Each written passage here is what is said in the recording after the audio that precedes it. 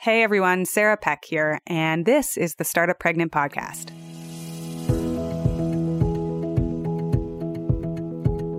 I'm always fascinated by what prompts people to start businesses.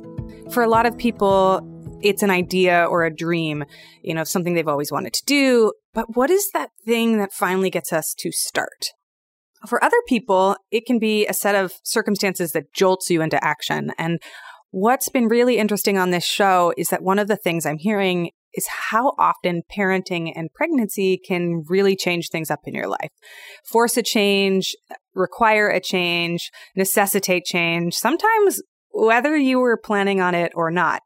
So in today's interview, we are going to talk to a well-known business owner, Tara Gentile, about how her parenting journey took her from a path in retail management to becoming a business owner. She was pregnant, and at 9 months pregnant, while the day after leaving for maternity leave, she lost out on a job opportunity that she was perfect for. She was made for it, mostly because people were afraid of what maternity leave would do. That was the last straw in many respects, and she was furious. And in her words, and you'll hear about this in the interview coming up, she said, "I got really angry and then I got really resourceful." She spent the next 6 months learning how to be a mom and also learning what it took to be a freelancer. She discovered the online business world, and well, the rest is history. So that's what we get to hear about today. So let me tell you a little bit more about today's guest. Tara Gentile is one of my long-time just people that I admire in business, someone I've watched and known about, someone I think of as a friend-tor. So a friend that I've gotten to know, but also somebody that I get to learn from a tremendous amount just by watching the way that they show up in the world. She's always got an incredible amount of wisdom about growing businesses and building marketing campaigns and spreading the word and being consistent, being steady in your action. She's a teacher. She's a speaker. She's an incredible mind on business. For her official bio, if you don't know, she's the founder of Co-Commercial. It's a fluff-free social network of small business owners and entrepreneurs making waves in the new economy. And she's also the host of Profit Power Pursuit, which is a podcast that takes you behind the scenes of successful small businesses. It was named by Entrepreneur as one of 24 top women-hosted podcasts for businesses. And she's also a teacher at Creative Live, and her work has been featured in many, many publications.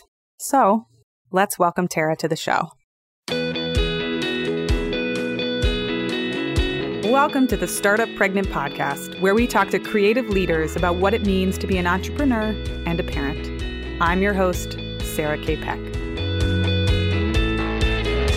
Today's episode is brought to you by our friends at Acuity Scheduling. If you haven't switched to a scheduler yet to help you with all the back and forth of figuring out appointments, I highly recommend trying it. Switching to a calendar scheduler changed my life and saved me so much time.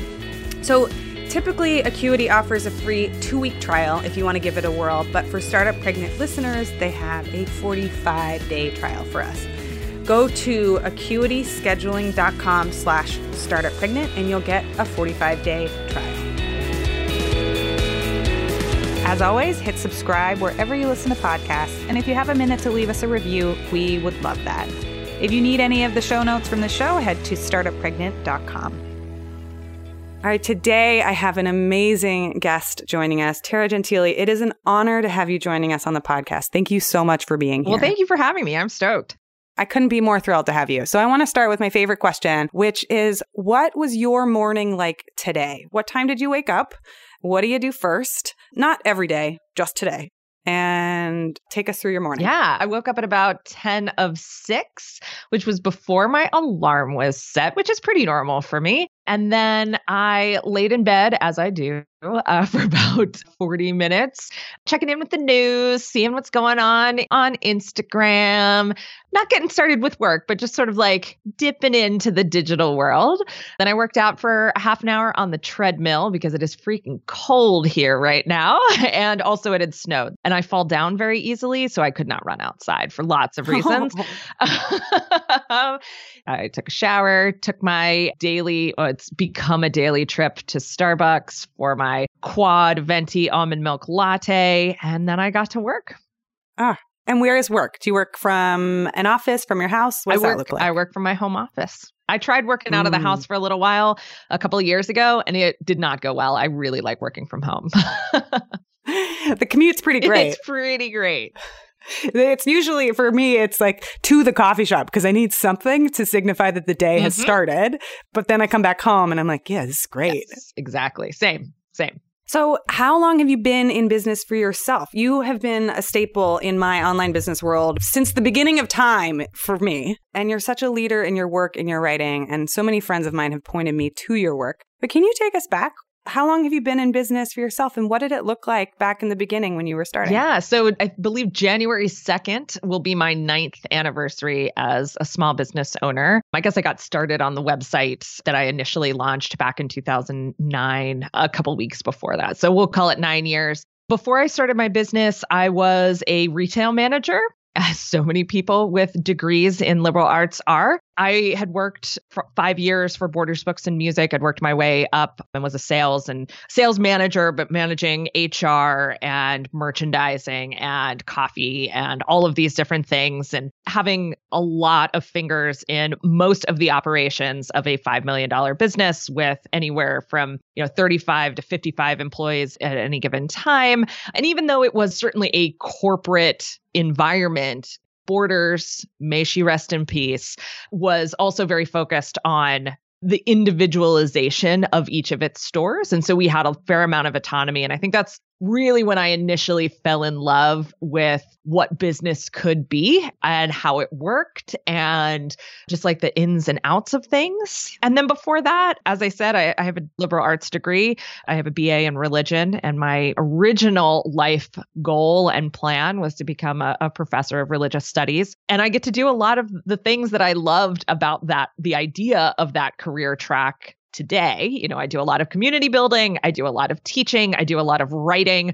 I do a lot of travel. And so there's absolutely tons of parallels between both of sort of my former lives and the work that I do today. Wow. So what tipped you over the edge? What said, okay, I have to go start something. I have to go become my own business owner. And what was that first business that you started? Yes. Well, very appropriately, I was pregnant and I was a pregnant retail manager, which is not fun. The schedule doesn't change because you're pregnant. The responsibilities outside of like medical necessity don't change because you're pregnant. And probably worst of all, the pay and benefits don't change because you're pregnant. But more than that, I was up for a promotion at my job. I was finally going to take over the $5 million store instead of just being, one of the managers on the team, one of the core managers on the team. I had been being groomed for that job the vast majority of time. I'd been in management at our store. I did a series of interviews. Everything was looking really, really good until I got a phone call one day from a friend of mine who was working with me, a co-manager. And she said, Tara, I'm really sorry to have to tell you this, but they gave the job to somebody else. And that person had less time at the company than I had less experience in management, had fewer results to her name than I had. But she wasn't 9 months pregnant when she interviewed for the job, and I was. And so this phone call really happened either the first or second day of my maternity leave, just days before I was going to give birth. I was so pissed off that this had been taken from me. It would have been a huge pay increase, even though it would have still been really stressful and the schedule would have still been nuts. It would have been, for me, a step in the right direction, just because I feel like I'm that kind of person that always has to be moving forward. And it just felt like this ginormous step back. And so I got really angry first, and then I got really resourceful. And I said, I know that there are thousands of other women out there who work from home, who do their own thing, who freelance, who have small businesses. I got to figure out what they know that I don't know, because if they can do it, I can do it.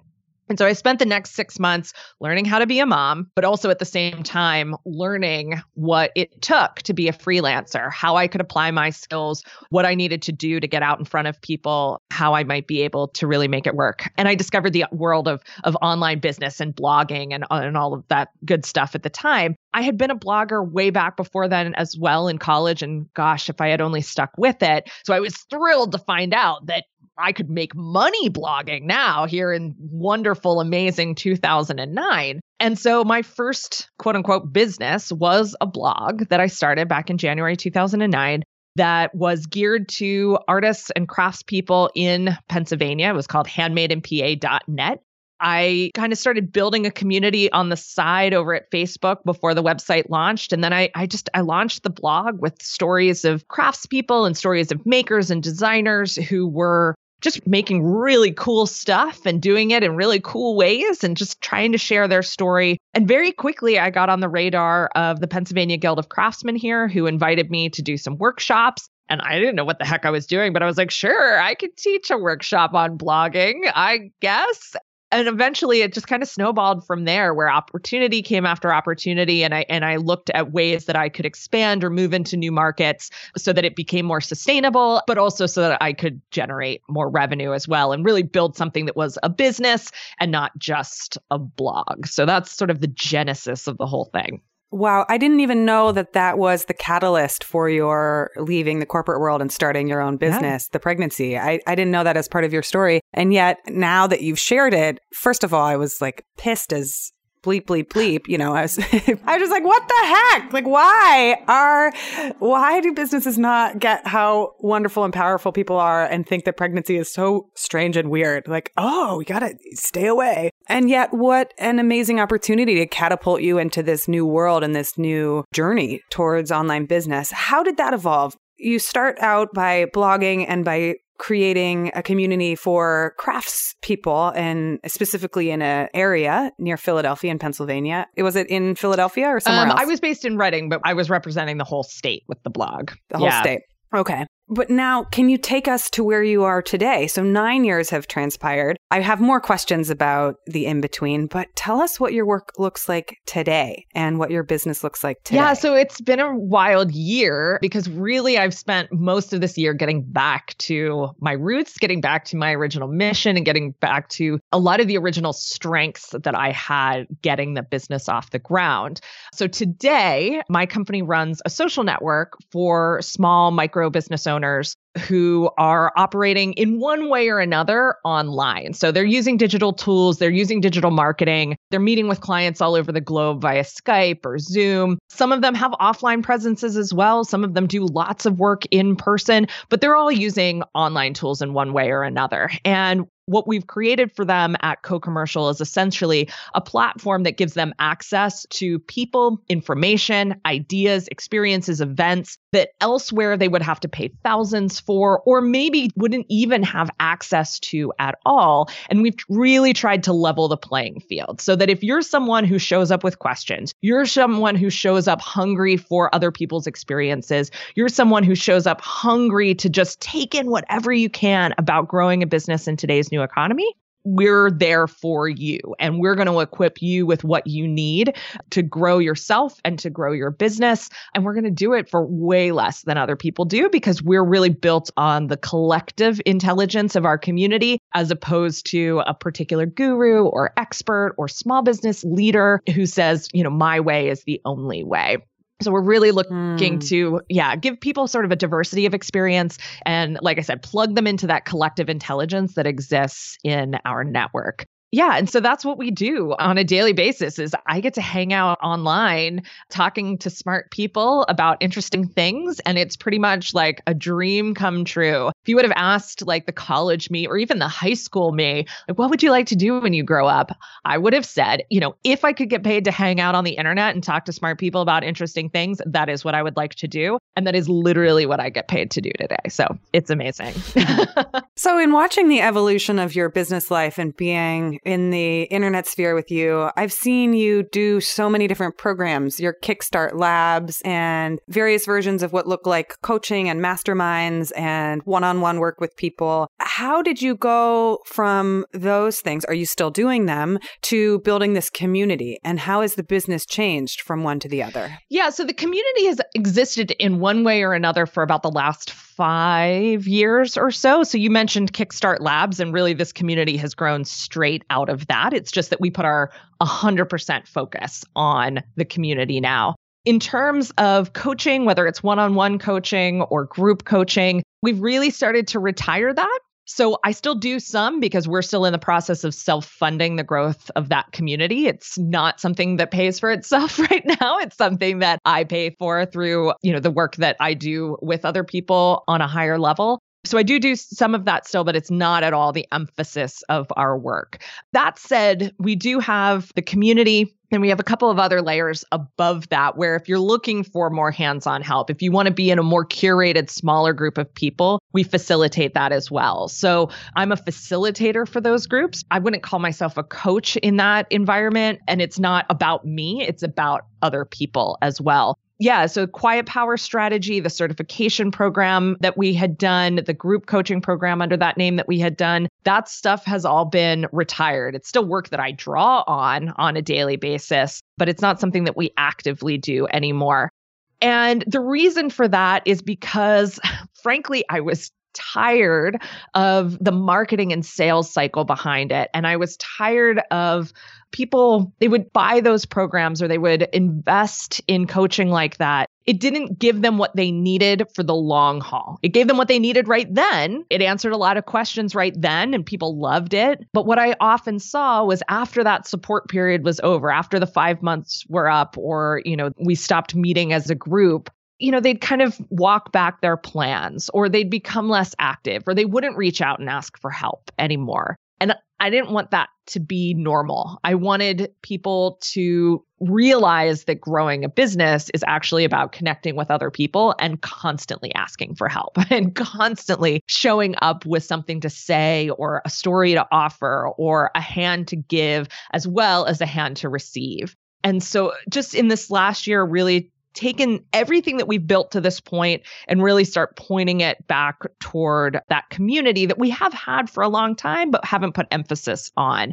It's been a really exciting transformation to be a part of, but also to kind of watch from the outside as well. And, the other piece of it was really, last year after the presidential election, like so many other people, I was just out for the count for quite a while. I was knocked down, so disheartened, so sad, so angry. And I really started to question, is what I'm doing, does it really matter? Am I actually building toward a bigger mission right now? Or am I just running a business that makes good money? Well, yes, I can say, sure, we were building toward a bigger mission. Yeah, we had these things in mind. They weren't the organizing force behind the business. And so I wanted to put my personal mission back in the driver's seat and our company's mission back in the driver's seat and reorganize the business around that. And our mission has been from day one until now, lifting up the members of the new economy, the people who are building businesses in the new world of work, creating independent careers for themselves. And we see co-commercial as a way for us to really be leaders in that new economy and for us to advocate on behalf of people who are freelancers, who are small business owners, who are micro business owners, who don't have the same social safety nets that employees have, that don't get the same kind of benefits, that don't have anything to rely on, in the form of government support here in the United States. So many of our policies just do not support small business owners in that way. We want to be part of the group that changes that. And so, yeah, that was kind of a rambling answer, but that's what this whole transition has kind of looked like. Oh, it was a very clear answer. Okay, don't worry. I don't think it was rambling at all. I was following along and now I have so many more questions for you, as always happens. There are a couple of themes in there. You spoke about retiring products and a couple of other things I'll ask you in a moment. But this idea of knowing when something is done in your business, can you talk about how do you decide when to retire something? And how do you know whether or not it's the right time to do it? And then how does that affect your business planning for the future? If something is leaving, how do you set up and adapt your business plan going forward? Yeah, such a good question. So I think there are a lot of different indications that a product may need to be retired. I think there's probably no clear framework, though, for making that decision and feeling 100% amazing about it. Like we can get to 98% sure, but just like with everything else in business ownership, in entrepreneurship, there's always a little bit of a risk involved. And there was absolutely risk involved with us retiring these programs. I mean, these are programs that are generating hundreds of thousands of dollars per year and allowing me to live a really awesome lifestyle, allowing me to invest in all sorts of things with my business. And deciding to retire that is a huge decision and a huge amount of risk. So what I didn't do is wait until it stopped selling. I didn't even feel like it had stopped working, but there were pieces of it that I realized were no longer what I wanted to be building. That may be actually the best guideline that I could give, is that at the end of last year, well, really throughout 2016, I started asking myself, what is the company that I really want to be building? What do I want this company to look like 5 years from now, 10 years from now, 25 years from now? And I think this is a really important question for small business owners, definitely for freelancers even as well, because so often we're focused on just putting one foot in front of the next, that we forget that as we are putting one foot in front of the next, we're building something. There is something being built as we move forward. And oftentimes, you look back on the last 3 years, the last 5 years, the last 10 years and say, well, gosh, what I built isn't really what I wanted to have built. Or, what I have left in my wake isn't really what I wanted to have left in my wake. That's not the legacy that I wanted to lead. And so I retired those products, like I said, before they stopped selling, before I thought they were broken in any particular way, because I realized that they weren't helping me build what I really wanted to build. And I'm not entirely sure at the time that I knew this is exactly what I wanted to build, but I knew that it wasn't that. And I was starting to lay the groundwork of figuring out what that vision really was or could be. And so I got really, really clear on that. Like I said, I got really focused on my mission again and what really lit me up in terms of working with small business owners in this new economy. And that's what allowed me to say, no, it's time to put this stuff away. In terms of how I then plan for that in my business plans, we were able to take a lot of what I had built to that point and work it into our cash flow plans and our projections for this past year so that we could self-fund essentially what was a new business. And in my head, that's how I think of it. Like, the company hasn't actually changed. The people are mostly the same, although we've grown a lot people-wise. The audience is the same. The customers are very much the same. But to me, it's a completely new business. So I think of still, there are pieces of that old business that, yes, we've rebranded. Yes, maybe we take a different angle on it. And they're sort of starting to be reincorporated into the new business now. But those old assets from the old company, we're able to self-fund the growth of our community. And so for me, that was how I juggled this change is we retired the brand, we retired the particular format and structure of those products, but the stuff that was working best from them, the things that are most profitable, the things that people loved most about them, that stuff we kept. We reworked the structure and we built it to allow us to self-fund something that was a lot more scalable, that was building the legacy, building the company that I wanted to build, and that was more mission focused. And like I said, more focused on that collective intelligence piece, the diversification of experience piece, so that we could create a really accessible platform.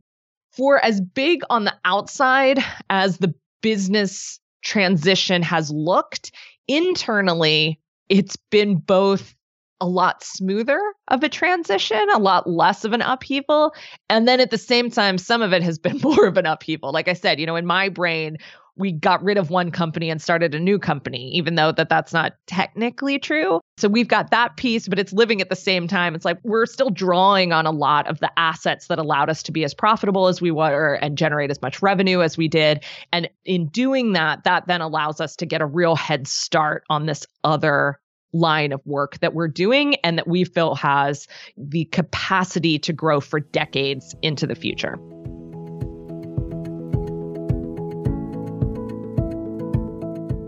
So at this point in the interview, I asked Tara to dive in further, but we get cut off. As it happens when you're a parent and an entrepreneur, sometimes things come up. And that Thursday, while I was doing this interview, we had an actual family emergency in our house, and I had to drop everything and run immediately. So I cut Tara off, and over the weekend I emailed her a little bit mortified about having to reschedule, and she was beyond kind and popped back up on the show for a part 2 on Monday. I could have edited this into one show, but life happens. And one of our policies and one of my core values is to try as much as possible to learn out loud. And that includes all the mistakes and the hiccups and the questions that come up. So Tara was amazing. We dove into a second part of this interview. So let's dig back in with Tara. She came back to talk further. And in this next part of the interview, we chat about writing practices, community building, and more. So welcome back, Tara. All right, welcome back, everybody, to part 2 of this interview with Tara Gentile. We got cut off before because, lo and behold, a true family emergency came up, and it makes me even more grateful that I'm building my own business because I was able to tell Tara that I had to break and then regroup, and she's so amazing because she came back. So we're continuing this part 2. Welcome back, Tara. Well, thanks for having me. And, I'm always glad for a little extra time in my schedule, so it worked out. There are so many parents who tell me that. I'm like, I'm so sorry for canceling. And they're like, look, there's plenty I could do to put into that time. Exactly. Cancellations are amazing. And then you're like, I'm going to finish something today. Exactly. Okay. So I want to turn now and ask you about something I've always wanted to ask you about. And that's about your writing practice. You are such a prolific writer. You have published several books. How do you make space for writing, and what does it do for you? Can you talk about your writing practice? So I wish I could call it a writing practice that sounds fancier and more intentional than what I probably have, but I will do my best.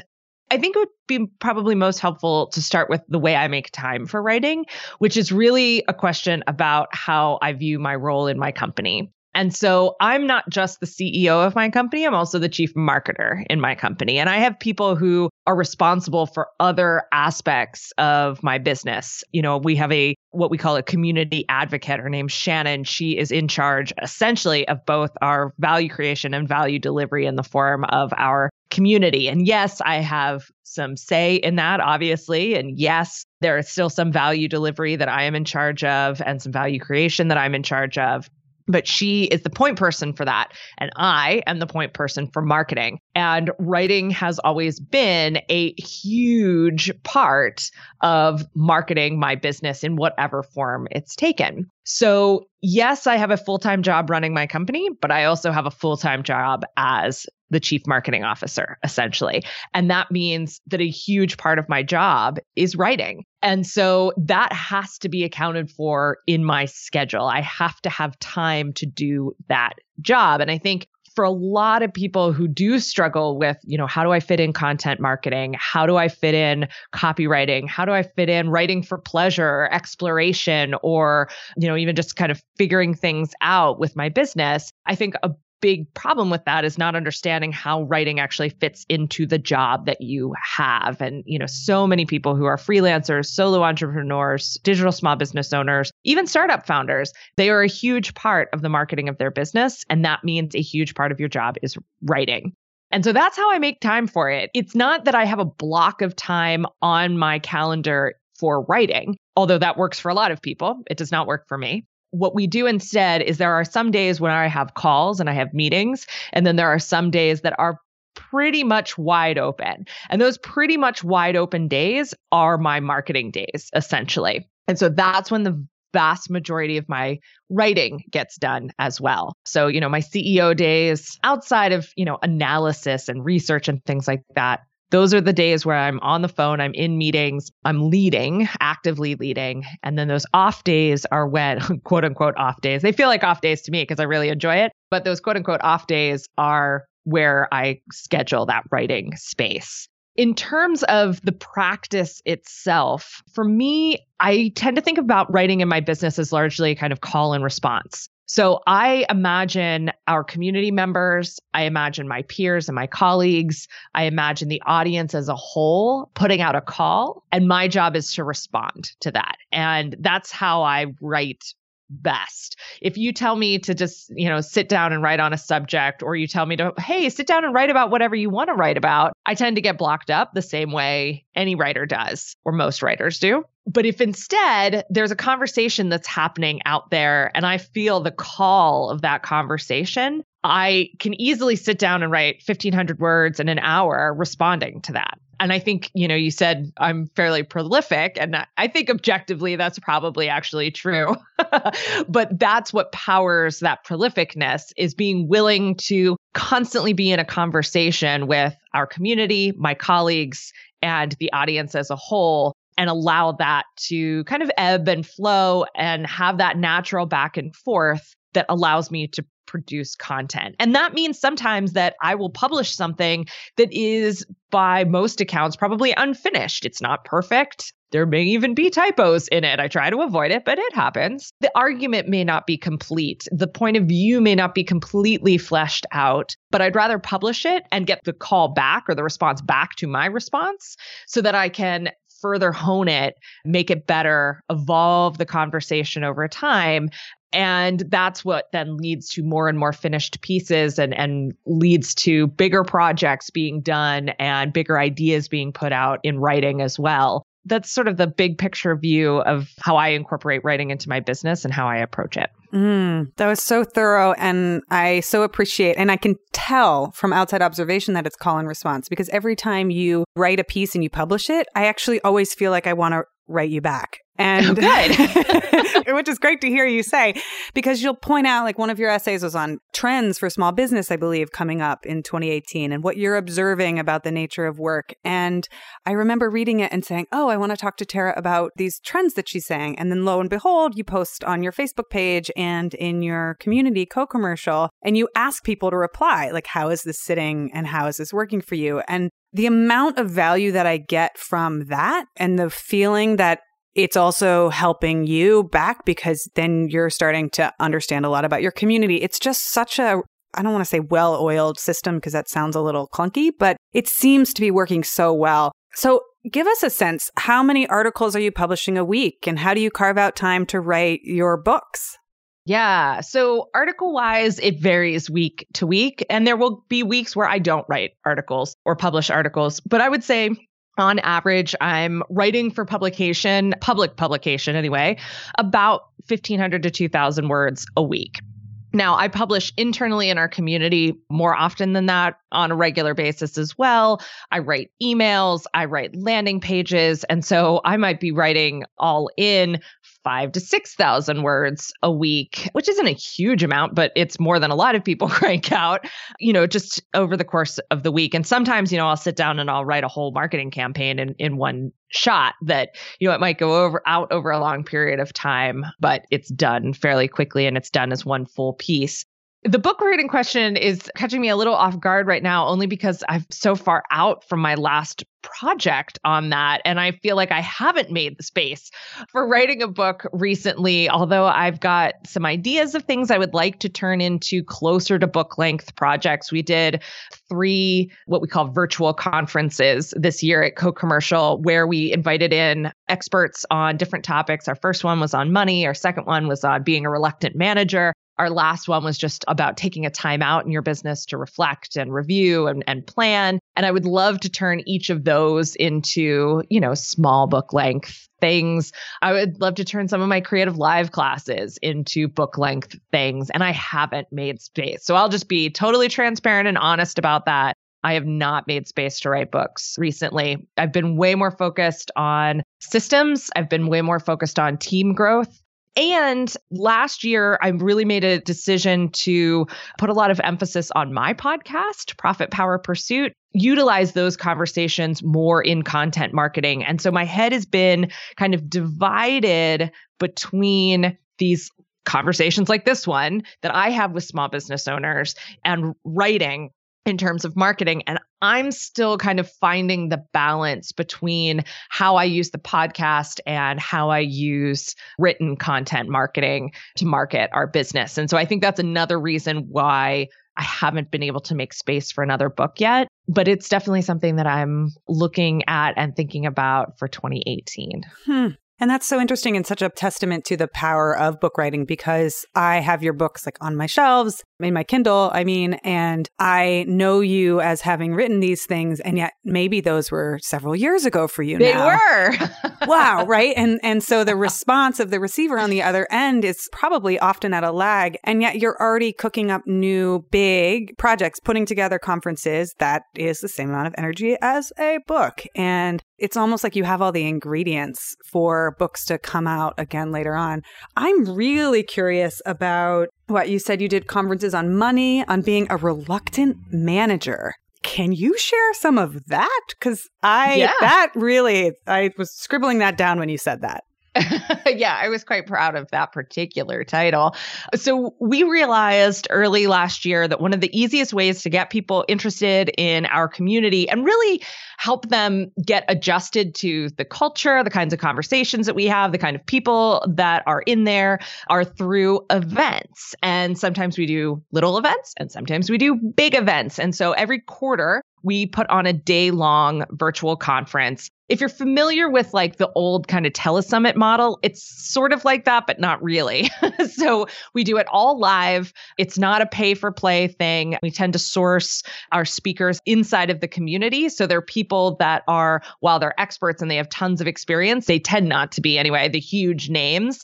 I'm not going for star power. I'm going for like intellect power and experience power and all that good stuff.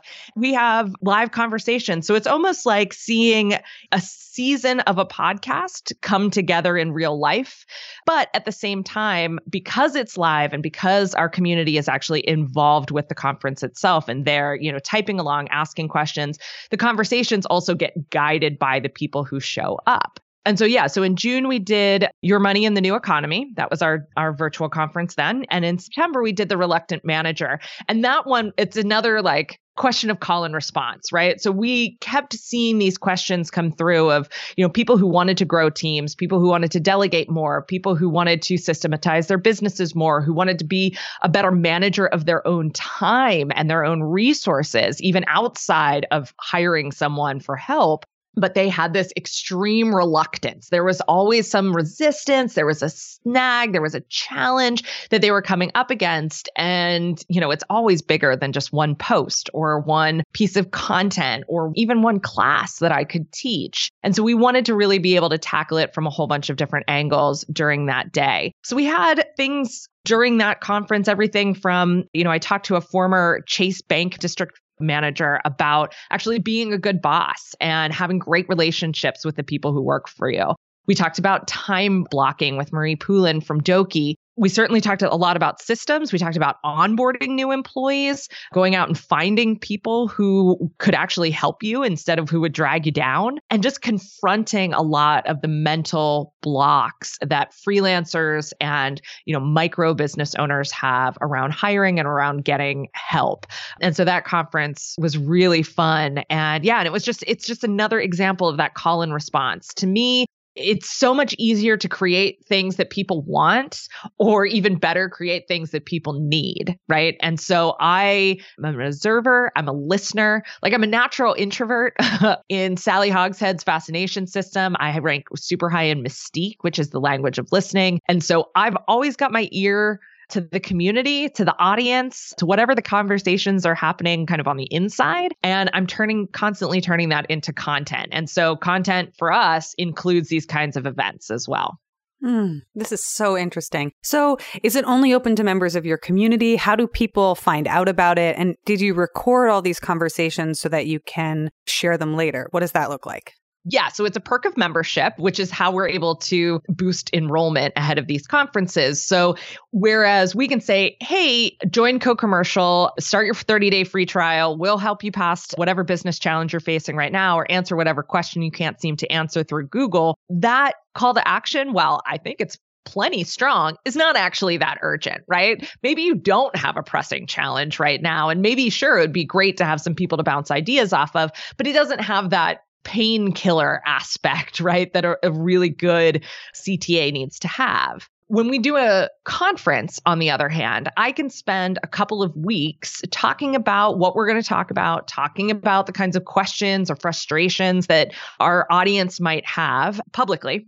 and kind of, to use copywriting language, kind of agitate whatever problems they're dealing with so they become top of mind. And then we can say, hey, we're going to spend a whole day inside Co-Commercial talking about these things. And then those conversations are going to last in our community for months and months later. So we can create that sense of real natural urgency around that event. And we'll get a nice big boost of membership right ahead of one of those conferences. It's free for all members, and it's even free for people who are on a free trial. So you don't even have to put out money to come to one of our conferences. You just have to be willing to give the community a try. And so that's what we're always looking for, is a way for people to give it, a reason for people to finally give it a try. Because we know once they're in the door, they're going to love it. And we have a team that's going to help them love it and show them around. But we can't make all that magic happen until people are actually through the door. So that's kind of how the conferences have worked for us. But yeah, it's a member perk. We do them once a quarter. They are all recorded. So even if you join tomorrow, you can get access to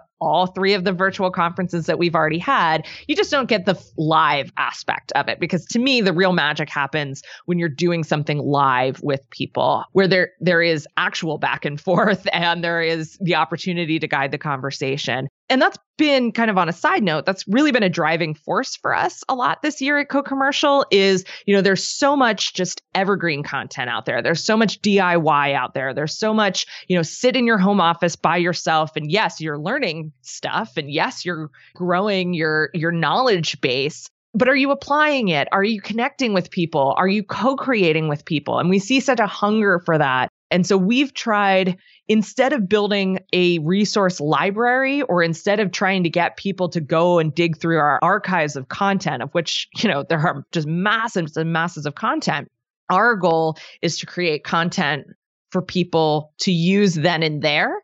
And then we move on to the next thing. So we think of it as, like if you're thirsty, you're not trying to keep up with how much water is flowing through the stream, right? You dip your hands in, you take a drink, and then you walk away. It's the same thing with our content at our community. The community is always there, like the stream is always there. It's always available to feed you when you need fed, but you don't need to eat it all. You don't need to drink it all. Sorry to mix metaphors, right? You don't need to keep up with it. You're going to dip in and dip out as you need it. And so we're creating more of this live content. We do record everything, but we want to create the next thing you need, instead of saying, hey, go check this out from 3 years ago. That's old now, that kind of thing. So can you give us a sense of how big is the team that you have that's building all of this? Is your business name Tara Gentile? And then what does that business look like? Yeah. So I have worked really, really, really hard at moving away from my personal brand this year. So sure, lots of people still know me, obviously, by my name. And I'm still the, I guess, internet celebrity kind of person at the helm of it. Even though you are. I don't like to think of it that way, but I've tried to step back and really bring Co-Commercial to the fore. So our business has been actually for many, many years now called Co-Commercial LLC. That's our official name. That's how we're organized. And there are 6 employees on the team, including myself. So we have 2 full-timers, me and my community advocate. We have 2 part-time member experience specialists whose job is to personally interact with members as they join us, as they have questions, as they need help finding things, making sure posts get answered. We are a very, very human-driven, human-powered network as opposed to an algorithm-powered network. I have an executive assistant who's part-time, and then I have a customer support and technical assistant who's part-time. It's only been in the last 12 months or so that we've moved away from a team of really smart, dedicated contractors, some of which are still with me, into a team of part-time and full-time W-2 employees. And that has been oh my gosh, I don't know how I even did this before. I love having employees. Yes, there is some stress around it. Yes, there's some red tape that you need to go through. But oh my word, there is nothing like having the support of people who are in it with you to make stuff happen. I just highly recommend hiring employees. It's amazing. I forget if there were other parts of that question, but I'll leave it there for now. No, I wanted to get a sense of what's the team behind this? We've now heard about what you're building and how long you've been building it. So then I wanted to get a sense of the size of the team. And yeah. I'll confess, I just looked at Gusto online, which used to be Zenefits, and I was like, employees, what would that be like? because I work with contractors right now. So that little nudge of encouragement, and for anybody who's listening, well, by golly, you know what? If you can do it, we can do it. So Totally. I mean, that's almost always the nudge that I need in my business is, well, if she can do it, I can do it. I will fully admit to that. It's how I got started with my business. I looked at people who were working from home with kids and thought, well, if they can do it, certainly I can do it. And it's the same thing with employees. If other people can figure it out, I can figure it out. If other people can make it work financially, I can make it work financially. And there are absolutely challenges, but it is amazing to be supported by someone who is working as hard as you are. And I think the fact of the matter, contractors work incredibly hard, right? But they have to divide their time between you and everybody else that they're working for. And, they're always figuring out how to do the least amount of work for you. Not because they're bad people, but because that's what their business is based on, right? They're trying to get you outcomes with the least amount of work. And sometimes we actually need more work. In fact, I would say a lot of times we need more work. In reality, I can pay less for an employee to be really high touch with my new members than I could for a contractor to do that. Because not only would I have to pay a contractor more per hour, they would not be incentivized in the same way to kind of handle our members at the scale that we need them to be handled. Whereas my part-time employees, they're like there for it. Like, how many people can I greet right now? Who all can I reach out to? How am I going to fill these hours? It creates a completely different dynamic, and it's been wonderful. Oh, I love that. That nudge is coming at a great time for me personally, which means that people listening, I'm sure there's many people listening who are like, oh, maybe I'll do this. Okay, great. So yes. I want to... Gusto. Go ahead. Yes. Gusto is what we use to manage it all, and Gusto is phenomenal. I've heard nothing but great things, and they're not a sponsor. They're not affiliated. They just seem to be super straightforward of like, here's all the things you have to figure out. Like, you're going to have to do these 4 things. We've got the forms and we'll walk you through it. And as a small business owner, when everything in front of you is sometimes like, now what's next that I have to figure out? What else don't I know? It's nice to have somebody lay it out and be like, yeah, you got paperwork, but we got it for you. Exactly. So it's not just the application, right? It's not just the thing that they do the payroll and they do this and they do that. They are a huge library of information too. And it's all right and it's all there and it's all updated. And when they don't have it, you just chat them and they'll send it right over to you. I can't say enough good stuff about Gusto. Oh, great. I'll put a link in the show notes for people. I literally just did this yesterday as of talking. So I'll share from my own experience that they, right now in December 2017, they had a free month and I just created an account so that I could play. And they have all these like fake employees that you can pretend to pay as you like do the little tutorial, but it made me feel so much better. And save us walking into an infomercial for Gusto. This is something you can do with lots of different programs and apps. Is like go in, play around, try an account, see what it does for you. Does it help? Does it work? Sometimes that's just the information and that little nudge that you need of like, oh, I know where it is. And I know that when I'm looking for an employee, I can use something like this.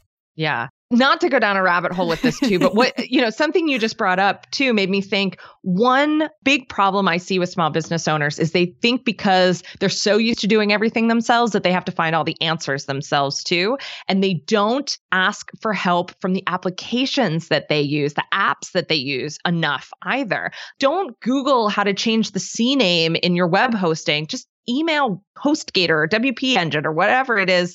You pay them for a reason. You pay them for that support. Same thing with Gusto, same thing with your ESP, whatever it is.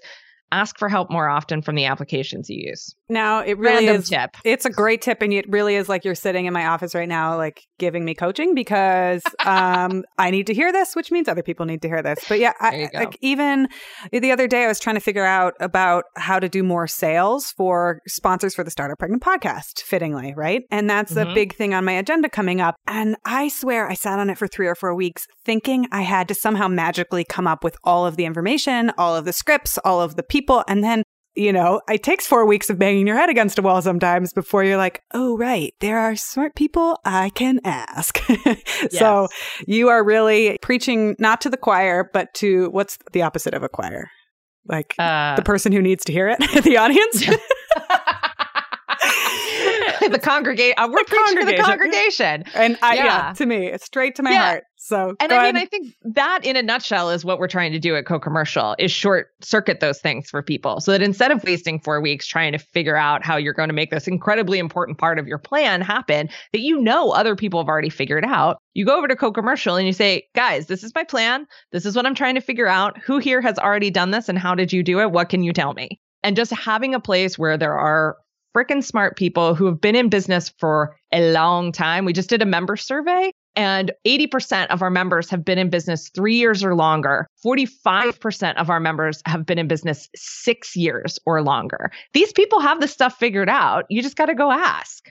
100%. This is back to your point about call and response too. I feel like it's a lesson I'm constantly learning over and over again. It's not one that it's like I just figure out. It's like you open up a new level and you're like, oh, this new area. Oh, right. Strategies that I need to exercise again and ways of being that I want to show up in the world in this way. Okay, so before we run out of time, I want to ask you about, we're the Startup Pregnant podcast. I want to ask you about your parenting journey. You have a kiddo. I think just one, right? I don't know. Yep, just one. Just one little kiddo.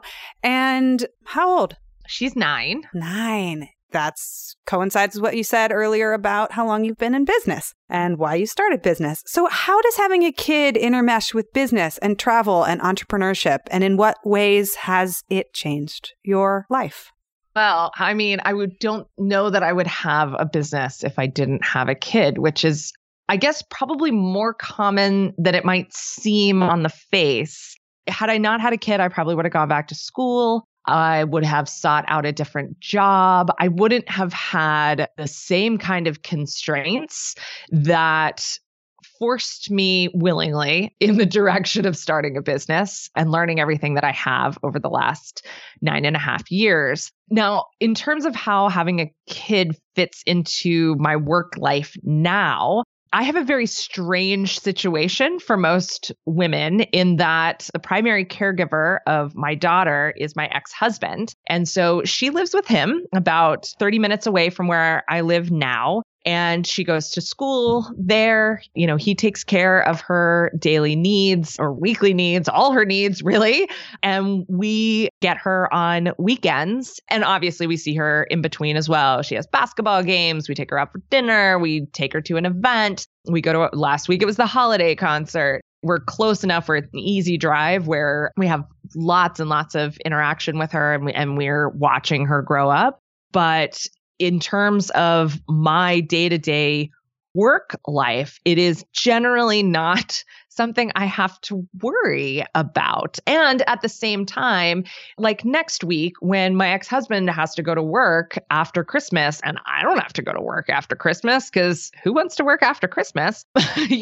We get to grab her for a whole week and travel and do fun things that she wouldn't otherwise be able to do if she had 2 parents working full-time out of the home. That's a cool part too. Also, one, it makes it easier for me to travel for work, which has been a huge part of growing my business over the last 6-7 years. Maybe at this point, I go back and forth to San Francisco quite often. I used to go back and forth to Seattle quite often. And then, speaking different places, I need to travel. It's a big part of how I get in front of new people. It's a big part of how I make money. It's important. That said, because we've gotten really good at travel and because I have a very large points balance and, travel is something that we enjoy as a family, Lola's also gotten to travel with us a lot as well. And so, I didn't travel at all as a kid. We left the county every so often, but even leaving the state, I guess we went to Jersey to the beach. So that counts. I didn't get out and about. I didn't see the country until much, much later in life. I was 16 before I'd ever been on a plane. It was another 5 years after that until I was on a plane again. Lola, on the other hand, gets really ticked off when she doesn't get to fly very often. She loves going on road trips. She loves exploring new places. And so we are able to kind of, put things on hold or put the business on autopilot or turn it over to the team for a week or 2 at a time and take her around to see things that I didn't get to see as a kid. And so for me, the business has been a way to not only create flexibility that I need as a mother, but I think for me, most importantly, it's given me the opportunity to give her experiences that I wouldn't have dreamed of being able to have as a kid myself, or even early on in being a mother, wouldn't have been able to dream being able to give to her either. So that's kind of a whirlwind explanation, but that's kind of where we are right now. I mean, I know a couple of other people who have unusual parenting arrangements, or maybe not unusual, but like atypical. It's not the common narrative. And in some ways, it seems like there's so much freedom associated with it. But I want to ask too, is this something that you knew was going to turn out in this way? Was it something that you're like, I want to be this involved in business and this is the kind of parent I want to be? Or did you stumble into it accidentally? Like, how did this get this way? Yeah, a little bit of both, if that's possible. So when my ex-husband and I were still married, we switched over and I became the primary breadwinner. And eventually he stopped working and became the primary caregiver. And so there was a time, even when we were still married, where he was the point person as the parent. And that didn't feel weird or unusual at all at the time, because he was the one who really, really wanted to be a dad. And I was like, yeah, okay, sure. Even though most of my life I really didn't want to have a kid, but it seemed like the thing to do. And we did it. And I love my kid. And I'm so glad that she's here. And at the same time, it's not a calling for me the way it is with some moms and some women. When we split, we had pretty even custody, although often I was working more than parenting. I mean, I think the way many working mothers are, you end up working more than parenting, even when your kid lives with you. After that, there was a couple of years where I actually lived across the country out in Oregon, and I would fly back and forth to do visits. And that was sort of how we stumbled into, no, he's going to be the one who has full custody, and I'm going to be the one who works around her schedule, works around my schedule to make this relationship work. When that stopped working, it was a very easy decision to move back to Pennsylvania. And we've been in this situation ever since. And now, my ex-husband and I have a great co-parenting relationship. We're friends, and it just makes it super easy to be really flexible and come and go as necessary. And like I said, he's the dad. He relishes being a dad. And I would say I don't love being a mom, but I love my kid, and I love experiencing things with my kid and being there for her when she needs me and all of that good stuff. So I think we've found the strange balance that works for us. And I think beyond that, both my partner and I now, and my ex-husband and Lola, we're open to things changing, right? Things change. And just because this is the way it's set up now, doesn't mean the way it's going to be set up in 5 years or 10 years from now. And we'll see how it goes.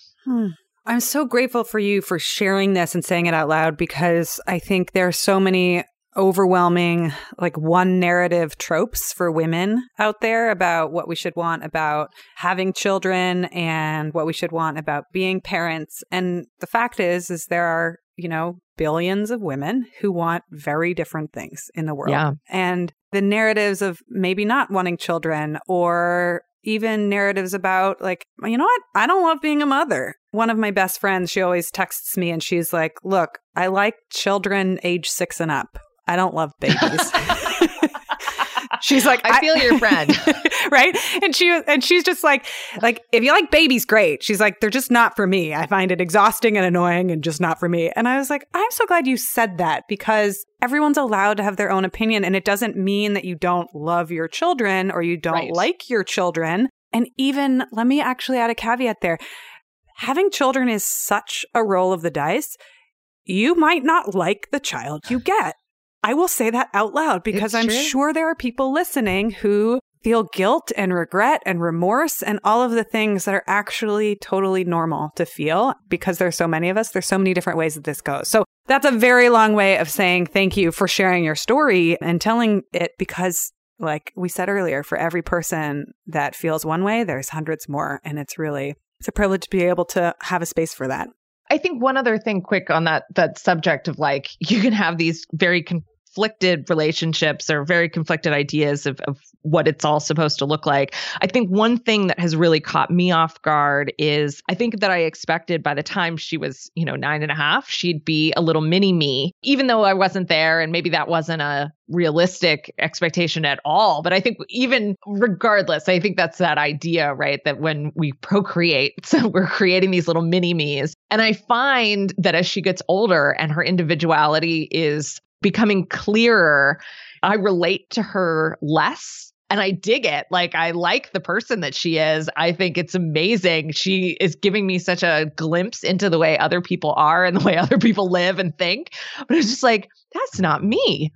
So interesting. Like, she loves being a kid. I hated being a kid. I wanted to be an adult so bad, but she loves it. She relishes it. It's been an interesting journey, like on a personal identity level as well, and learning to understand myself better in learning to understand who she is as an individual. And I think that has impacted the way I view my business as well, and the kind of the identity that I bring to that piece of things too. Oh, yeah. That's so interesting. My partner and I look at each other and we're like, hey, we could have a kid. I wonder if there'll be a blend of us. And it's actually like, or they could be like your crazy uncle, like Joseph, and my crazy Aunt Jennifer, like mixed it. And we're like, oh, and also those are made up names. I don't have aunts or uncles name those names, but they could be some crazy version of like genes you never even knew existed inside of you.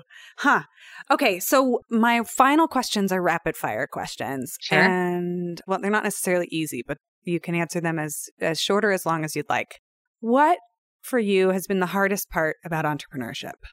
Oh, the first thing that comes to mind is all the identity crises.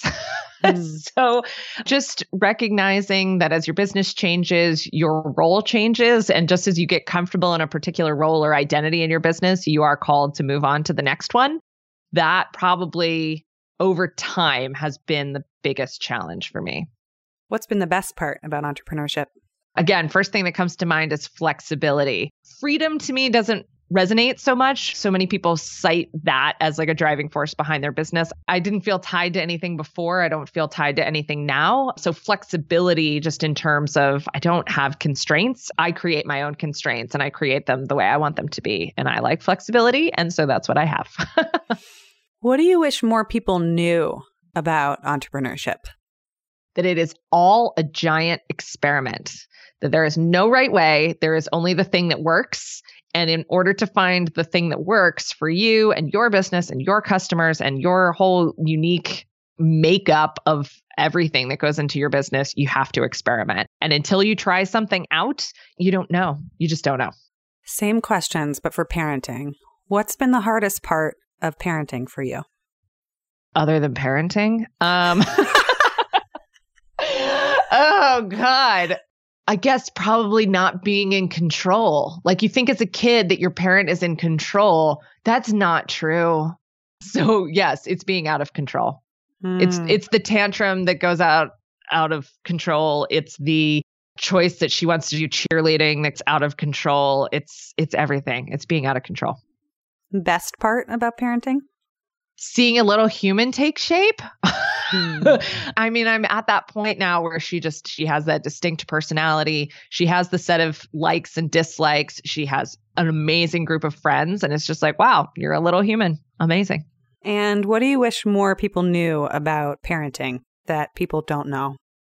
Same answer as the first. It's all a giant experiment. There's no right way except the way that works for you. And you don't know until you try.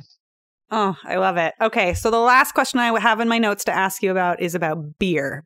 I see your Instagram posts, you are a connoisseur and aficionado, and I know that you really like it. What is your favorite type of brew and where is it from? Well, I am a hophead. I am an IPA woman, but my absolute favorite IPA, which I have not had in a couple of years now, which is killing me, it's a Breakside IPA at Breakside Brewing in Portland, Oregon. And if you are in that area, or it gets pretty widely distributed up into the Seattle area as well, go check it out. Breakside in general is just an absolutely incredible, high quality, innovative brewery, and their IPA is top notch. Now I want some. Me too. And it's still early in the day for me. Thank you so much. Where can people find you on the interwebs and on the social medias? So the best place to find what we do now is cocommercial.co. We're going to be doing a whole host of workshops, free workshops in the new year. So you can learn more about how we do things, who our people are, but at the same time, learn something cool too. So again, it's cocommercial.co. I'm Tara Gentile everywhere else, Twitter, Instagram, Facebook. But I've also just recently started writing on Medium as well. And so some of my best public written work is on Medium. Again, search Tara Gentile, I will pop up. Oh, and one more place, I have a podcast as well. So if you like listening to podcasts, Profit, Power, Pursuit is mine. And our goal is to really get into the nitty gritty of how people actually do things in their business. So we deep dive on a particular subject on the way a small business owner does something maybe a little unusual or unconventional in their businesses. I can't wait for the one on payroll. I'll be just listening with like eager hands and eager ears. Thank you so much. I'll put links in the show notes for everybody. So to her Medium site and to her podcast so you can listen in. Tara, thank you again for joining. Thank you, Sarah. This has been a blast.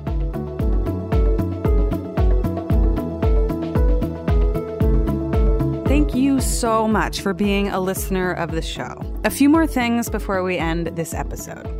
First, if you know of a woman or a friend that would benefit from this show, send them a link to our website at startuppregnant.com. So many of you have already reached out and shared your stories, what this podcast is doing for you. And for that, I am so grateful.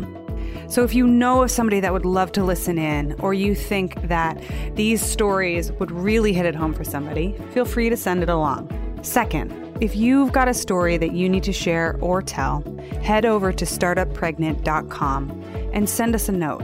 We have had so much reader mail already, and your stories mean the world to us. We are proudly listener-sponsored, so if you want to sponsor the show and hear more episodes, head over to our Patreon page and you can buy us a cup of coffee, or 2 or 3. We'll take many cups of coffee.